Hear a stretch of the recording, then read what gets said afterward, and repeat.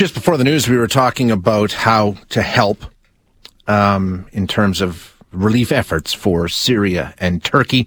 Mentioned that the humanitarian coalition is up and running. If you go to their website, that's 12 Canadian aid agencies that come together when there's massive humanitarian crises like this and sort of work together and coordinate their efforts to make sure the aid gets where it needs to go. That's a good place to start. It was just announced by the Prime Minister over Twitter that the Canadian government will be offering some immediate aid. Justin Trudeau on Twitter said, after yesterday's devastating earthquakes, we are providing $10 million in immediate aid to the people of Turkey and Syria and will continue to provide support as the situation evolves. Our partners are already distributing food, emergency fuel, and shelter items. So $10 million in emergency aid, immediate aid from the Canadian government.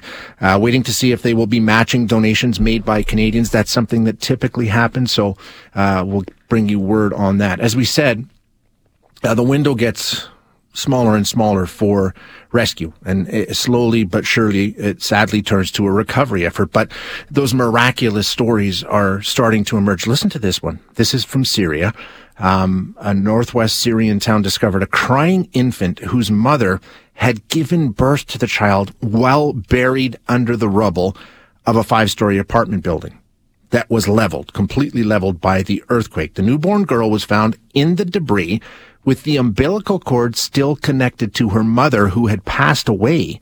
The baby was, in fact, the only survivor from her family from the building that collapsed on Monday in the small town of Jindaris, right on the Turkish border. I mean, unbelievable, unbelievable. A brand new baby rescued from the rubble. Sadly, the mother passed away, but those are the kind of stories that we're going to continue to hear more and more about. So let's find out. There's some deep ties. You know what Syria has been through, and you know how Canada stepped up and how many Syrian refugees arrived in Alberta and the work that Albertans did to welcome them. There's some deep ties to that part of the world here in Alberta. So it's got to be just a heart-wrenching time for them. We're going to chat now with Marwa Kobe, who is Executive Director of the Syrian Canadian Foundation. Marwa, thanks so much for your time. I appreciate you being here today. Thank you so much, Jay, for having me and shedding light on the situation in Syria and Turkey now. Yeah, it is just, it's heart-wrenching. It really is. It's, your personal situation, if you don't mind telling, do you have loved ones in the affected areas? I mean, what are you going through personally? Well, yesterday was a really tough day on me on a personal level, and my team members as well. Half of my team are newcomers themselves. They have family members in Turkey and in Syria, and some are in Lebanon as well. I had cousins that for hours I didn't know anything about them. We were just waiting for any news to see if they made it, if they're alive. So I'm happy that at least we were able to get in touch with them. But I have many family friends where we still don't know if they made it or not. In terms of establishing contact, I'm just wondering, like, prior to the earthquake, we know what Syria has gone through with the war that's ravaged that country for so many years. What was it like before the earthquake? So that's actually one of the points that I wanted to share with you. Thank you for asking that important question. To share some context with the audience and listeners who are tuning in, to be honest, it's been an ongoing war zone in Syria since 2012. And in the beginning, it was kind of started with a war outbreak in different cities in Syria when many Syrian families were forcibly displaced to leave their home due to bombing and attacks, seeking a safe place in different cities in Syria. And then after that, of course, the situation escalated, and many of these families had to leave the country and seek refuge in the neighboring countries of Syria, like Turkey, Lebanon, and Jordan. And that's where the Syrian refugee crisis happened. And sadly, since then, it became one of the largest refugee crises around the world, resulting over 13 million Syrian refugees, and 6.8 are internally displaced within Syria. And within these 6 million, we have 2.9 who are currently in the in the northwest of Syria, where sadly the earthquake happened. So prior to the earthquake, their situation is, of course, devastating. And after what happened, you just feel like these people are going from one crisis to another. That particular region of Syria, I know different parts of the country were affected to different extents. The area hardest hit by this earthquake, what kind of conditions were people living in there? Was the infrastructure intact? Were they in the refugee camps like you talked about? I mean, what was the situation prior to the earthquake? Well, before that, they were literally living as refugees their own country, their own home, which is more like it's terrifying and it's a horrible situation. They were neglected by the government. They don't have enough resources. Majority of these families are single mothers and children. They don't have access to education. They don't have access to food, shelters, or any medical relief.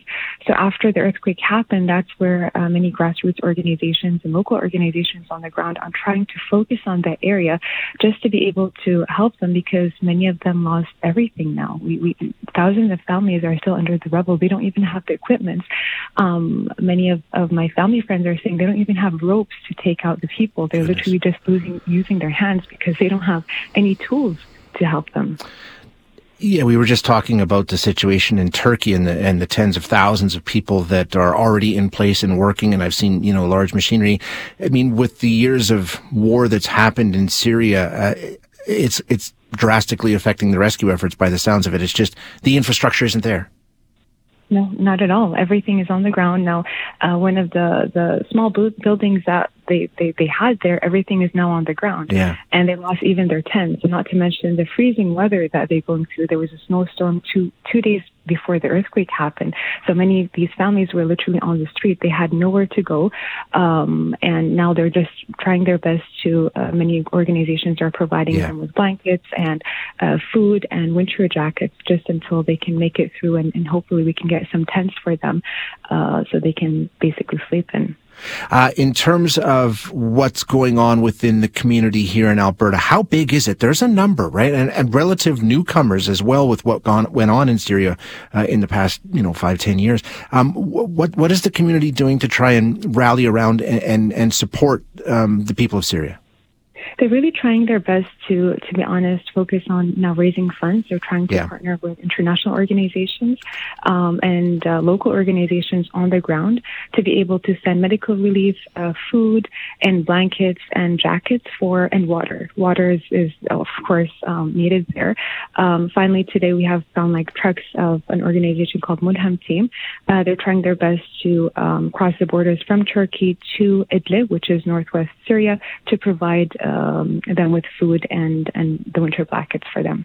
So when we hear about the international groups that are heading over, I know that we had some audio earlier from LA County, their rescue crews were heading over. I hear a lot of people heading to Turkey, but it is crossing the border into Syria as well. It's not being completely forgotten by the international effort.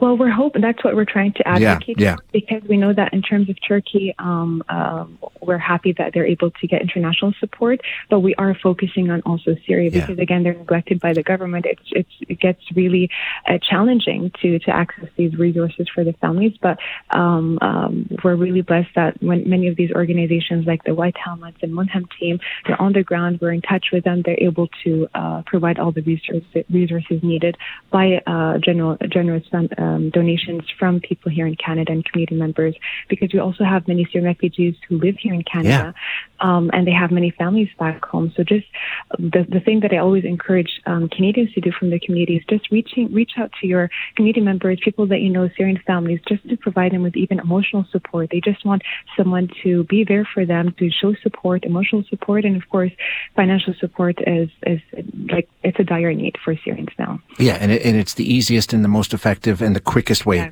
Many people are asking us if we can support them, like sending clothes, and we encourage everybody to just please send funds, because that's what they need, that's what they can really support with, and then these grassroots organizations on the ground are able to purchase and buy the resources needed for these families. Marwa, I hesitate to even ask because it pales in comparison in terms of importance to the humanitarian disaster that's unfolding. But I've read some stories about the historical archaeological sites, the architecture, things like that, the history that's in Syria that's been damaged by this earthquake. Have you heard anything about that? Yes, well, historically speaking, Damascus is one of the oldest capital cities in the world. So what's been happening for the past 11 years is of course, devastating. Aleppo as well has been heavily impacted by the earthquake. Again, lack of resources, lack of food, lack of shelter. They don't have electricity. Prior to the earthquake, they only get electricity 2 hours a day. Can you imagine living in a cold weather? They have no gas, no fuel, and no cars to even support the families who are still under the rubble. So the situation is really devastating, and we're really hoping that through international support, we're able to send the resources and the right support for these families to recover. Yeah, it's so important. Marwa, thank you so much for being here this morning. I really appreciate it. We'll get an update later in the week if that's okay. Thank you so much. I appreciate it. Thank you very much. Hi, it's Shauna, and I might be a bad parent because my kids think French fries are vegetables. Hey, it's Ryan, and I might be a bad parent because I went out for wings when my wife was in the hospital after giving birth. Johnny here. I might be a bad parent because in my house, the tooth fairy gives pocket change. But we're not alone. Len emailed us and said his 6-year-old daughter's Tarzan moment going from love seat to lazy boy by curtains made him more proud than any dance recital. And Andy left his 2-year-old at the rink. All right, guys, I'm sure we're not alone. Like Andy's kid. For stories and confessions like this, make sure you check out our podcast. It's called Bad Parents, and it's available wherever you get your podcasts. I left a glove at the rink.